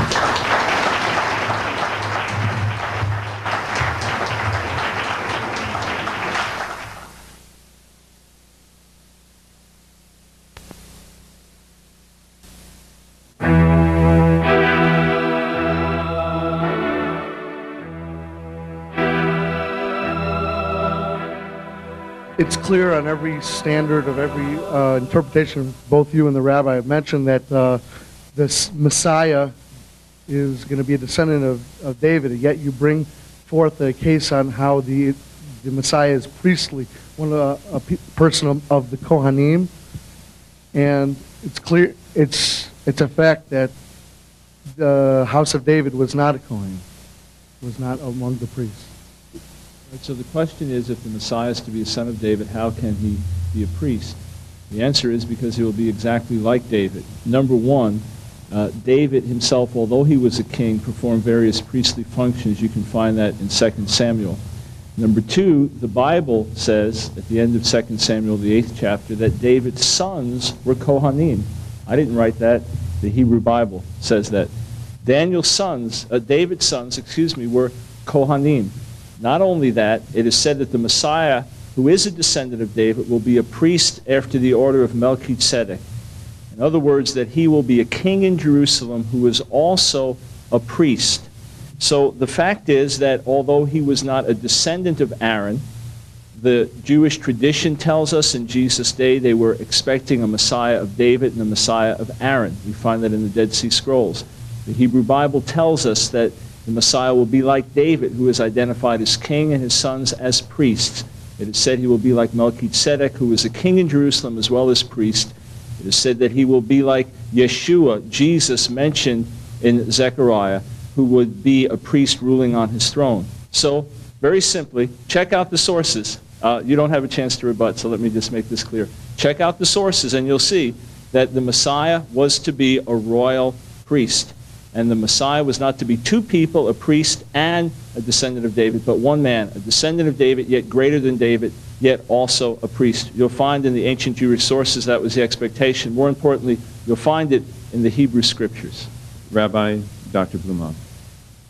I'm just going to read, before we talk about that, from Hebrews 7:7. He is without father or mother or genealogy, and has neither beginning of days nor end of life, but resembling the Son of God, he continues a priest forever. Now, I have to admit that we all Jews are called priests, because God says so. God says, you are a nation of priests in Exodus. And so in that sense, we're all priests. There's no question. As far as the Dead Sea Scroll, and talking about what they believed or not believed, you have to understand one thing. The Dead Sea Scrolls were written by the Essenes, the Essenes. And they were less than 1% of the entire population of that area, let alone the country. They did not believe in women, and therefore they had no wives. There was a communal thing. Communists, they joined together. There's a lot written about them, but they were so small. So what they wrote, or what their ideas were, have really absolutely nothing to do with the general opinion of the Jewish people all over it. For the first question for Rabbi Dr. Blumenauer from the side. Go ahead. Dr. Blumenauer, Rabbi, you had mentioned that Yeshua was a false prophet because everything that he said didn't happen. Yes. You had said that Yeshua was a false prophet because, I think you quoted out of Deuteronomy, that if everything that he didn't say didn't happen, but then later on that you had mentioned that everything that happened in the Tanakh had not happened. So are you saying that the Tanakh is not the inherent word of God, and that everything in the Tanakh is then false prophecy? Because it has not happened as yet, then there was nothing false insofar as the Tanakh is concerned. Because all the prophets of the Tanakh said, B'achrit hayamim. In the end of days, these will happen. It's always referred to, B'achrit hayamim. In the end of days, will this happen? That will happen. It didn't say it's going to happen immediately. But as I quoted from the New Testament, Jesus says, before this is over, and while you're still alive, I'm going to do this and I'm going to do that. And I'm going to lay down these stones so there won't be one stone upon another stone. And all these things that were said did not happen. And they were supposed to have happened during that time. Once again, I want to point out, unfortunately, that the rabbi is guilty of unequal weights and unequal measures. He informs us that the Jews do not take the Bible literally, and then he says Jesus is not a true prophet because what he said did not literally happen. You can't have it both ways, unfortunately. The fact is, and I'll emphasize this, you can go through all of the Hebrew prophets and you will find that what they said happened often in generalities and often in specifics. And if you read them as if every word happened to happen exactly to the point of hyperliteralism, you will have to say that they are false prophets too. What Jesus said happened with remarkable accuracy, stunning accuracy, and in fact you will find nowhere in the Talmud where it says that what Jesus prophesied didn't come to pass. He was not called a false prophesier by the Talmud. And the rabbi at the end said, by the way, that he doesn't even believe Jesus existed, closing words at the end of his speech. The Talmud makes reference to his existence, makes reference to his death. Even Maimonides talks about his death. It's not a disputed fact.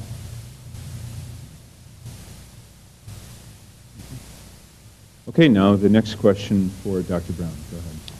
Okay, you mentioned that the sons of David were Kohanim. In 2 verses before that, it said who the Kohanim were. It said that Tzadok and Aviatar were Kohanim. So why should he repeat it again? Obviously, it means servants. Also, you can't have your cake and eat it too. You can't say, quote from the Talmud saying that Jesus came 2,000 years ago, and then say that the Talmudic rabbis were confused. I appreciate those points. Thank you. Number one, I didn't write 2 Samuel, the 8th chapter. I can't tell you why it mentions Zadok and Abiatar, and then it mentions the others as Kohanim. But you will not find a single place in the entire Hebrew Bible where Kohen means servant. Therefore, we have to just take it at face value. That's number one. Number two, and by the way, anything I'm saying, I'm very happy for people to check out every word with a concordance and go back. I would really appreciate it if you go back and study every word, get the tapes, listen to them, look up the verses, look up the references, and see what was actually said accurately or not accurately. But let me be honest in terms of my dealing with the Talmud. No, I do not accept the authority of the Talmud, but I recognize that the Talmud preserves many traditions. Some of those traditions point back to the fact that Messiah was expected 2,000 years ago. Some of those traditions are embarrassing from the viewpoint of the fact that they point to Jesus. If they could have cut them out, they would have cut them out, but they couldn't cut them out because they were historically accurate. Nonetheless, I base all of my understanding of truth on the Bible, on the Scriptures, on the Hebrew Bible, the New Testament, and I don't stand or fall with the Talmud. However, there are so many traditions that, by the way, are confused about the Messiah. Read it. Check it out. Sit down and begin reading in Sanhedrin 96b. Go through it, and you'll see the great confusion there about the coming of the Messiah and all the questions that are asked and why there have to be all these hundreds of responses and explanations and commentaries on the Talmud, because it doesn't tell you the right way, and it doesn't point you to God, and it doesn't lead you to eternal life. It doesn't produce forgiveness of sins. But it does preserve some interesting testimonies that point back to Jesus. And for a 1-minute rebuttal? Okay, I'm glad that you said that you can't have it both ways. We admit that we use the Talmud and we have our rabbinic tradition, but I've heard both sides of your mouth. One time you say we take it literally, and the other time you're relying on the Talmud. You can't have it both ways. So Jesus is not mentioned in the Talmud. I'll tell you right now. Hoshea Yisrael is mentioned in the Talmud, the sinner of Israel. And as our rabbis pointed out recently, if we were to assign Jesus to any one of them, that means that he would have to live over a period of 250 years by the people that he has conversations with, the Hoshea Yisrael I'm talking about. Therefore, we say that he could not be the Jesus, and that was a later rationalization by the other part of the Talmud. When they heard these stories, they said, well, we must have something, so they developed these stories, but it was not necessarily that person. And now, I also would like you to take an opportunity to study the New Testament and see the basic anti-Semitism that runs through, especially in the Apocrypha, where they have Jewish mothers cursing their children forever. Can you imagine one Jewish mother cursing her children? Imagine a whole crowd of them. Absolute anti-Semitism. Okay, now for question number 4, directed to Rabbi Dr. Blumenauer. Yes, sir. I'd like to know what you think about the factual, documented splitting of the parochet in Matthew 27 right after Yeshua cried out his last, and what you think of the fact that after Yeshua's death, before 70 CE, the tongue of scarlet never turned white again. And in the confines of your discussion with Dr. Brown, you said that if we start from a literal interpretation, or figurative, I don't know what you used, but the point was, you said from the basis of the way he was interpreting the text that we couldn't talk. But within the confines of how the rabbis study, I believe that there's 4 ways that Scripture is interpreted, and they are Peshat, Deres, Remes, and one other one that escapes my mind. So if you could explain to me how you interpret Scripture on just one basis, when for centuries rabbis have been interpreting them within 4. Okay, time is up on the question. Thank you. I'm not sure of the reference to the curtain, so I can't answer that part of your question. I'm sorry. The actual event that took place of the curtain was when the Roman soldiers came in and took a sword through the curtain, and that entire curtain was supposed to be in the Vatican today. I don't know. It's brought back to Rome, and I don't know the reference that you're referring to. It might be so, but I cannot answer that part. As far as the other part of your question, I'm not sure I understand what you're asking. Do I take the literal sense? No. all the interpretation that I did, all the translations of the Tanakh, that is the Isaiah and Jeremiah and so on, were the interpretations of our rabbinic, of our Talmud, and our sages afterwards. There's no question that that is the case. And I think so far I've been getting insulted left and right from the other side, but I will not respond in kind.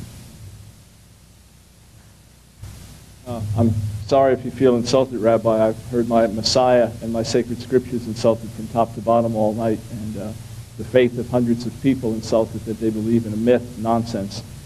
But I do apologize if at any point I seem rude to you. I didn't mean to do that, but I was shocked by blatant inaccuracies, even the reference a moment ago to the Apocrypha. It's not the accepted New Testament, that reference.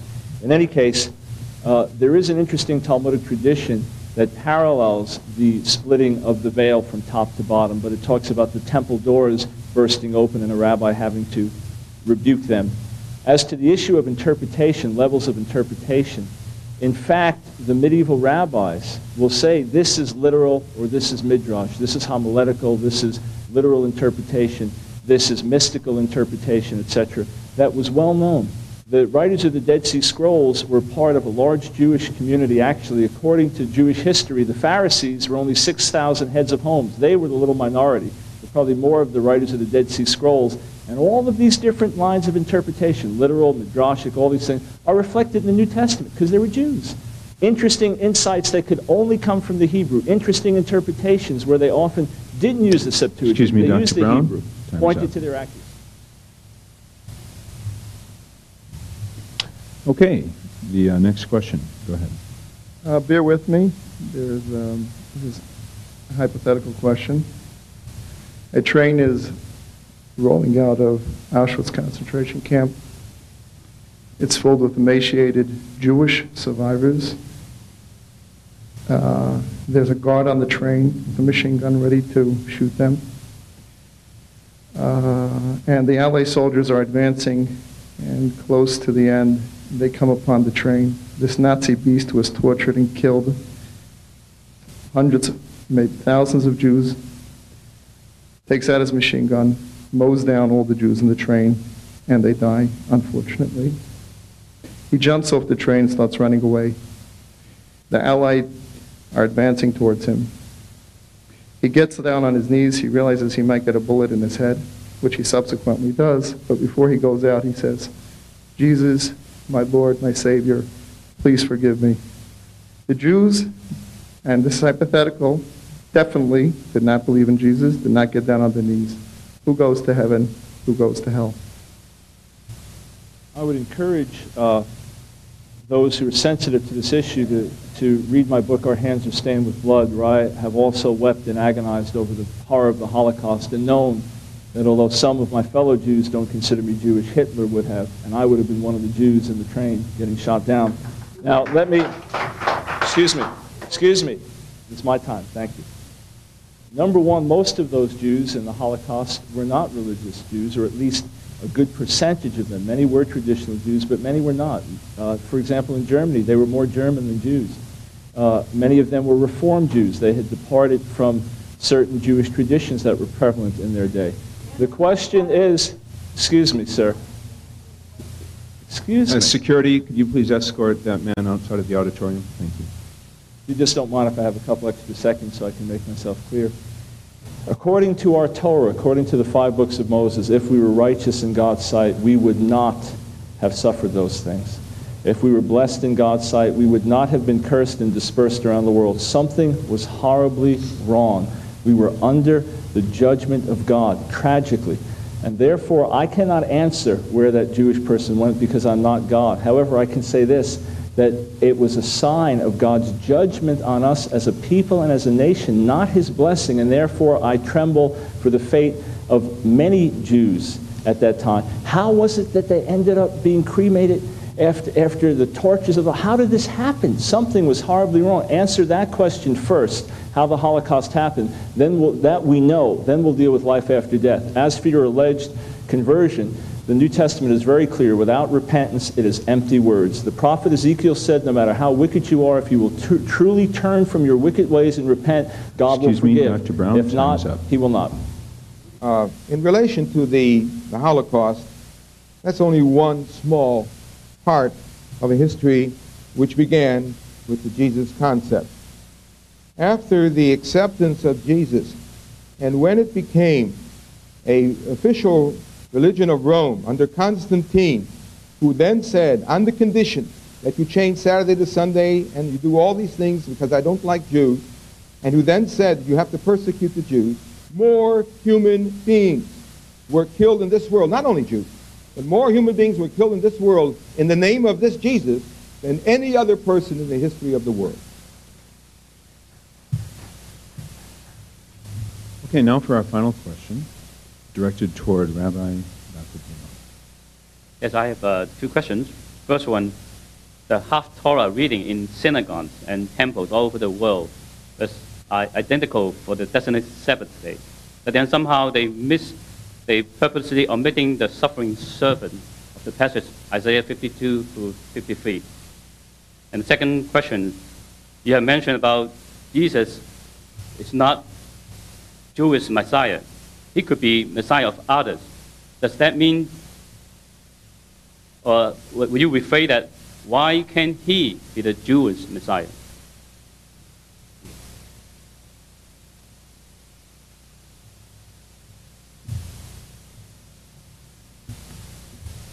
I did not make the assignment of the Haftorahs to each portion of the week. That was done in relationship. They would find something similar in the reading of the Torah to that portion that they found in the Tanakh, that is in the prophets, and therefore they would make these connections. I don't think they had in mind to eliminate any particular one thing, but I've already demonstrated the fact that this same Isaiah 53 does not refer to a Jesus unless he was a big sinner of Israel and he was hated by God. So, therefore, I have to answer in that way. And as for the other question, when you have two questions, I have to remember what the other one was.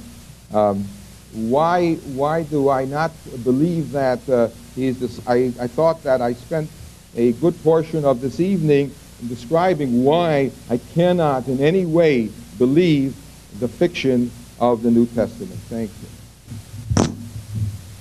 Very briefly, number one, I encourage every Jew here to go home and read Isaiah 53 and see whom it speaks about. There are ancient traditions that point to the possibility that Isaiah 53 was excised by the synagogue. You can find that in the documentation of Raphael Lowe in his Prolegomenon to the Isaiah 53 according to the Jewish interpreters published by Katav. Look into it, you'll find that there are traditions that point to the fact it was pulled out because it was considered too controversial. The question was, how can Jesus be the Messiah of others and not of the Jews? It's the very fact he either is the Messiah of everyone or not at all. And instead of looking at all this blood shed in his name, I looked at the hundreds of millions of lives who've been gloriously changed through the Messiah of Israel, and it is only pseudo-Christians who've lied in his name that have shed any blood. The fact is, he said, and it's clearly taught, if you're a murderer, you have no eternal life. So go back to the source, look at the wonderful lives that have been changed, talk to Christian friends if you're Jewish, and find out what Jesus has done for them. He'll do the same for you.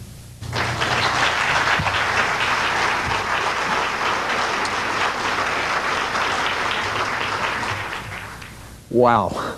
Rabbi Blumoff and Dr. Brown, very impressive. You know what they reminded me of? Two heavyweight champions just slugging it out, going toe-to-toe. It also reminded me of an experience I had almost 22 years ago. When I first became a Messianic Jew, that's a Jewish believer in Jesus, my parents did what good Jewish parents do. They marched me to my Orthodox Jewish rabbi. I remember going into his study. It's kind of like my study today. And he was in behind his desk, sort of like this, but he was in a swivel chair, and he had a corncob pipe, and he was smoking on the pipe, and I told him what I believed, and he looked very pensively at me, and then he swung around in his swivel chair at all of his books, and he said, "Sid, you see all of these books? When you've read all of these books, then come back and tell me that you believe Jesus is the Jewish Messiah. I thought to myself, I didn't say it, Rabbi, by the time I read all of these books, I could be dead. And suppose you're wrong. And suppose I'm right. Then the thought crossed my mind, besides that, how do I know Orthodox Judaism is right? Conservative, Reformed, Constructionist, Reconstructionist, and all the other varieties of Judaism. Besides that, I have to tell you, it was too late. You see, the Jewish prophet in Jeremiah in the 31st chapter predicted that something new would come. After our temple would be destroyed, we would need something new. And God didn't leave us defenseless. He said in Jeremiah 31 that the days are coming in which we shall make a new covenant with the house of Israel and the house of Judah, not according to the covenant that I made with their forefathers, which they violated. And this new covenant will be marked by two things. Number one, God says he will remember our sins no more. That means that we can stand in his presence with just pure communication with him. And the second earmark of this new covenant is you will know God. And I know God. And when you know God, everything becomes so clear. Well, it wasn't always that way. I was raised, as I said, in a traditional Jewish home. My parents loved me. I remember as a young boy once, my parents used to like to play poker. And they would go out late at night, and I would be home by myself. And one night, I started thinking. I don't know why the thought crossed my mind, but it did. What happens when you die? And so in Judaism, it says that there definitely is an afterlife after you die. But as a young boy, and since Judaism's l'chaim, to life, we never talked about death. So as a young boy, I just figured you cease to exist. So my logical mind said, well, if I cease to exist, that means that whatever is me will no longer be here. And I thought, what would it be like? And I tried to imagine this, and you know, it became so fearful, so objectionable, I did the only thing a young child could do. I just blocked it from my mind and didn't think about it until many years later. Well, I was bar mitzvah, and I went to college, and I had a goal in mind. My goal was to be a millionaire by the time I was age 30. I felt that if I became a millionaire, I could then be happy, and that was my goal in life. Well, I blinked my eyes. I had my college degree from American University in Washington, D.C.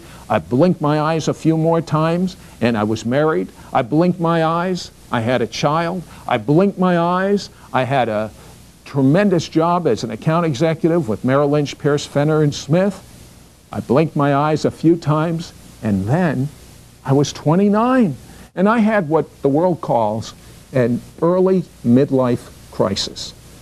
I was searching for something. It reminds me of a song I wrote when right after I got married. I wrote a song called There Must Be Something More. The words, pretty dumb words, but they went something like this. Because I work, eat, sleep, and that's the way it goes. Because I work, eat, sleep, and that's the way it goes. And when it was sung, it wasn't sung this way, but from my heart, this is the way it came out. There must be something more. There has to be something more to life. Otherwise, what's the sense? And so I did something that I'm not proud of, but so many people do. I left my wife. I left my daughter. I left my career job. And I went searching for this something more. I got married at an early age. I thought maybe the enjoyment would be in the singles bars. So I went there. I'm personally convinced the singles bars are filled up with the loneliest people on the face of this earth. I went from a job to job, situation to situation in that year. Things weren't getting better. It's the old story, the grass is always greener. You know, but when you get there, you're the same person with the same stinking thinking. And at the end of that year, by the time I almost turned 30, life wasn't better, it was worse. And then one of my salesmen said to me, Sid, a friend of mine took a meditation course, and he can do wonderful things with his mind. And he said he had no psychic or ESP type of ability beforehand, but after taking this course, he was able to know things he had no way of knowing previously. It's sort of like a computer without having the information programmed, but all of a sudden you know it. And I said, boy, I'll take this course, because if I do it, And I had no information that I wouldn't naturally know. Maybe I can make $1 million, and then maybe still I can be happy, and I'll find that something more. And so I took the course, and they teach you how to lower your brain waves through a mental exercise, such as when you go to sleep, your brain waves lower down. And at that very dull, passive stage, they tell you to invite a counselor into your head. And this counselor will answer your questions. Well, I took this course, and I can tell you, I began to know things that had never been programmed into my mind. And therefore, I knew that this course worked. But I got a little bit more than I bargained for.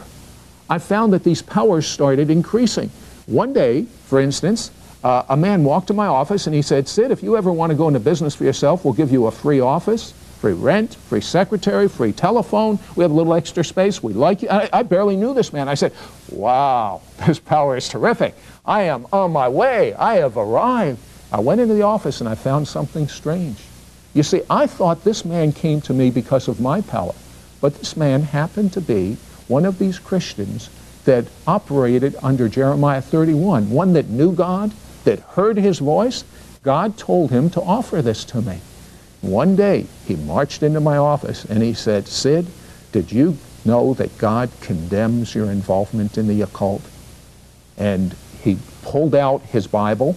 I happen to have a Tanakh right here.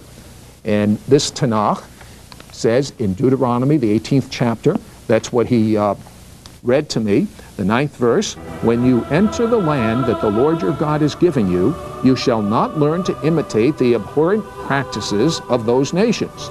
Let no one be found among you who consigns his son or daughter to the fire, or who is an augur, a soothsayer, a diviner, a sorcerer, one who casts spells, one who consults ghosts or familiar spirits, or one who inquires of the dead. For anyone who does such things is abhorrent to the Lord, and it is because of these abhorrent things that the Lord your God is dispossessing them before you." Well, one that consults with familiar spirits? What he was saying to me is that my counselor that was telling me things was a familiar spirit, and God called it an abomination. Well, at that point, although I came from a good traditional Jewish background, I didn't really believe that the Bible was the Word of God. I believed there was a God. I was proud of being a Jew. But on the 1% chance that this Tanakh was really the Word of God, I decided I'd go into neutral gear with these powers, and I got the shock of my life. I found out that this counselor had a mind of its own, and this began to scare me. Then a book came into my hands. I happened to go to a regular bookstore. I went to the New Age section, and there was a book there that attracted my eyes. It was called The Jew, the Bible, and the Supernatural by award-winning author McCandless Phillips. And I pulled the book out, and this book said something different than my Christian friends had told me. This book said that not only was it an abomination for anyone to be involved in these New Age practices that I was involved in, however, it was worse for a Jew to do this, because a Jew is under a covenant with God, and ignorance of the law is no excuse. And then it proceeds to list famous Jewish people that I had heard of that were doing the same types of things, going to fortune tellers, astrology, seances, Ouija boards, tea leaves. I mean, all the things that everyone I knew was doing. And every one of them lost their lives. But the one that really had an impact on me was my hero at that time was a Jewish businessman by the name of Brian Epstein. Maybe you remember him. He was the manager of the Beatles, and all of the Beatles, as well as Brian, went to the Himalayas, and they meditated with the yogis there. But at that time, only one died, my hero, who had everything that I thought was important. I mean, he had fame, he had money, he had women, he had the things that I thought were important in life, and he was dead. And this really bothered me. But then, things got even worse. I broke into a realm called astral projection. This is where your spirit leaves your body and actually can go on walks. And I found out, and if you think that this is kind of like, you know, way out and just craziness, mishigas, as we say, then I'd like you to know that Duke University has a school in parapsychology. The Russians have been investigating this for years, and this has been scientifically proven. And once you break into this realm, your spirit literally, every time you go to sleep, can go for a walk. And if you've ever seen these science fiction movies on television, someone like Rod Serling, have I got a plot for him? If you ever read the book or saw the movie The Exorcist, I mean, I was convinced that something evil, that this Torah was the Word of God, and something evil was inside of me. I didn't want God, I didn't want Jesus, all I wanted was to go back to the position that I was in. But I found out there was nowhere to turn. I mean, where could I go? Could I go to my rabbi? My rabbi wouldn't be able to help me. Could I go to my parents? They'd give their life for me, but they wouldn't be able to help me. Could I go to a psychiatrist? How could he relate? I'm just too logical. I knew that I was hearing voices. I knew there was something inside of me. I knew there was evil. I wanted out. I wanted help, and I had nowhere to go. Well, the worst night of my life. I was afraid to go to sleep for fear my spirit would leave my body and I would be buried alive or something. I mean, awful thoughts were going through. The fear, it was unimaginable. And I pretty much threw it in the towel. I said, God, Jesus, I give up. Do you remember when I felt so fearful of death as a child? I blocked it from my mind and I didn't want to think about it anymore. Well, at that point in my life, death looked better than life. Whatever was the real me, it was just too hard. And I threw in the towel. The next morning I woke up. And I'd like to tell you I had a dream. I didn't. I'd like to tell you I had a vision. I didn't. I'd like to tell you I heard a voice. I didn't. But when I woke up, that pressure, that fear that was tearing me apart from the inside out, it was gone. And in its place, the only way I can describe it, it was like a joy inside of me, a peace and a knowing. Remember, Jeremiah said, one of the signs of the new covenant, you will know God. Don't ask me to prove it. I can't. But I can prove it to the person that counts, myself. I know God. And the first thing God told me to do was return to my wife and daughter, which I did. And this is my story, and it's a true story. My wife Joyce and I just celebrated our 30th wedding anniversary. I had the privilege of seeing my daughter marry a godly man that also knows God. She presented us with our first grandchild. Here's a picture of my family. This is a family that would not have been. It would not have been if it wasn't for the goodness of God. But then it gets even better. Not only did God restore my mind, and this, by the way, was 22 years ago, not only did God restore my family, not only did God restore my job, but God caused every member of my immediate family to come to know Him personally. My mother was born in Rochester, New York. My father born in Poland. It was to him the biggest shame when his son, who he gave a good Jewish education to, boldly said Jesus was the Messiah. But over the years, my parents watched me, and they saw, as my mother used to say, this Jesus made my Sidney a mensch. That's a human. And restored his marriage. And that's good enough for me. Not that I believe in him. And I remember talking to my mother and going over the predictions in the scriptures. A lot of people don't know it. But the Tanakh has thousands of predictions about the entire history of the Jewish people. For instance, did you know that God said because of sin we would lose our temple, we would be scattered to the four corners of the earth, and wherever we would go, we would be persecuted as a people, and in the last days, that Israel would become a nation in a day, the Jews would return to the land of Israel. Get this, it says in Isaiah 49:12 that a sign of the last days is the Jews will return to the nation Israel from China. It says Sinon, that's Hebrew for China. Well, I didn't even know there were Chinese Jews. Recently I went to China and I talked to Chinese Jews who said, I know nothing about Judaism, I know nothing about Christianity, but this I know. I know that I am a Jew. I have told my son that he is a Jew and that someday he will live in Israel. Jeremiah in the 16th chapter said that from the land of the north of Israel, is the former Soviet Union. The Jews will begin to return. Talks about thousands of predictions. Every one has come true. And then there are predictions about the Messiah. It says that the Messiah would be born in Bethlehem of Judea. That eliminates a whole lot of people. From the ancestry of David. It says that this Messiah, in Isaiah, the Gentiles would follow. You see, I believe there is one God, the God of Abraham, Isaac, and Jacob, and I also believe that there is one Messiah, Yeshua, Jesus, the Anointed One. Not a Messiah for the Christians and a Messiah for the Jews, a Messiah for the Muslims. One God for the whole world. One Messiah, the Jew, Jesus. And as my mother heard these predictions, as my mother saw the change in my life, as the mother, she saw my marriage restored. She saw my sister, my brother-in-law make Jesus their Messiah, the changes in their life, how wonderful our children were. And one day she said to me, I believe, Sid, but your dad, she wanted to protect me. That's a good Jewish mother. Your dad, he'll never believe. And I said, Mom, I know Dad will believe. You have to remember, my dad, born in Poland, he would tell stories of my grandfather walking by churches and spitting because of all of the atrocities done in the name of Christianity. And I would say to my dad, but Dad, those were not Christians. Jesus himself said, you'll know my disciples, my Talmudim, by their love.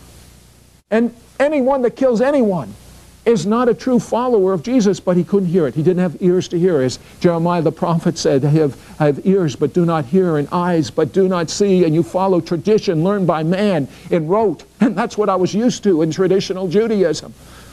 But one day, not only did my mother receive the Messiah, but I had occasion to read from the Holy Scriptures, the prophet Isaiah, to my dad, the 53rd chapter.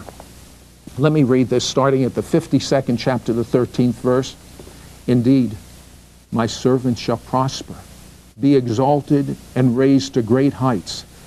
Just as the many were appalled at him, so marred was his appearance, unlike that of man, his form beyond human semblance. Just so he shall startle many nations. Kings shall be silenced because of him. For they shall see what has not been told them, shall behold what they never have heard. Who can believe what we have heard? Upon whom has the arm of the Lord been revealed?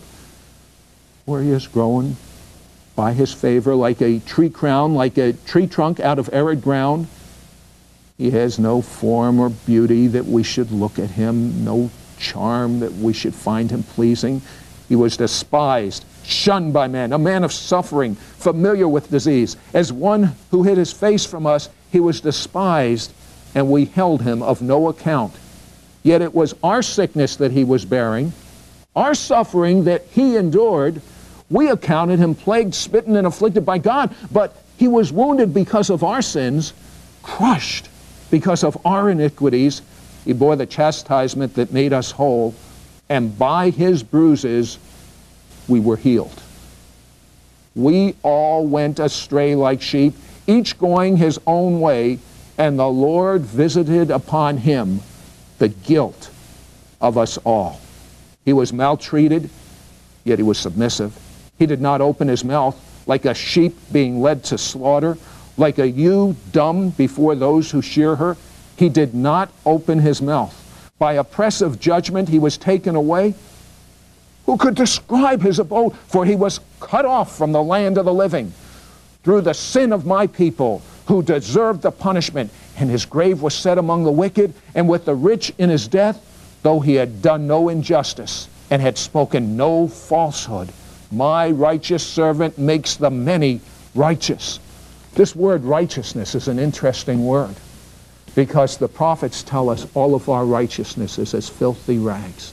And I had the privilege of seeing my Orthodox Jewish father the day before he left this earth come to know God personally through the Messiah of Israel, Jesus. It's like the Jewish prophet Daniel says in the 12th chapter, those that are buried in the dust, some shall rise to everlasting life, and some to everlasting condemnation. If you do not know God before you die, what makes you so sure you'll know him after you die? But if you know him before you die, he will never leave you. Never, ever.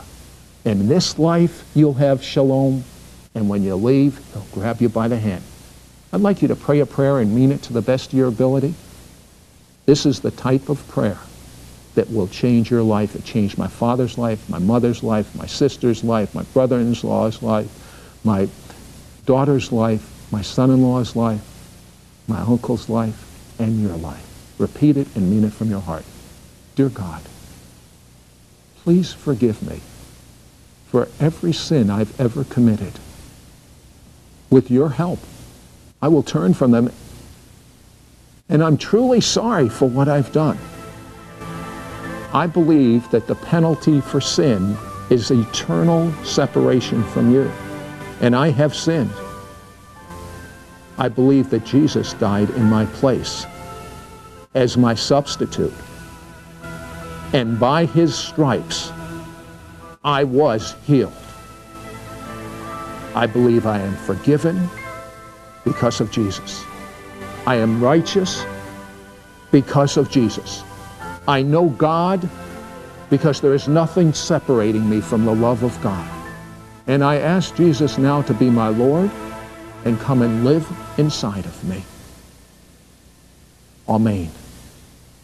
If you said that prayer and meant it, I want to give you a gift. I wrote my life story in a book. The book is titled, There Must Be Something More. And I want to give this in honor of my father to every person that said that prayer with me. God bless you, and thank you for being with us.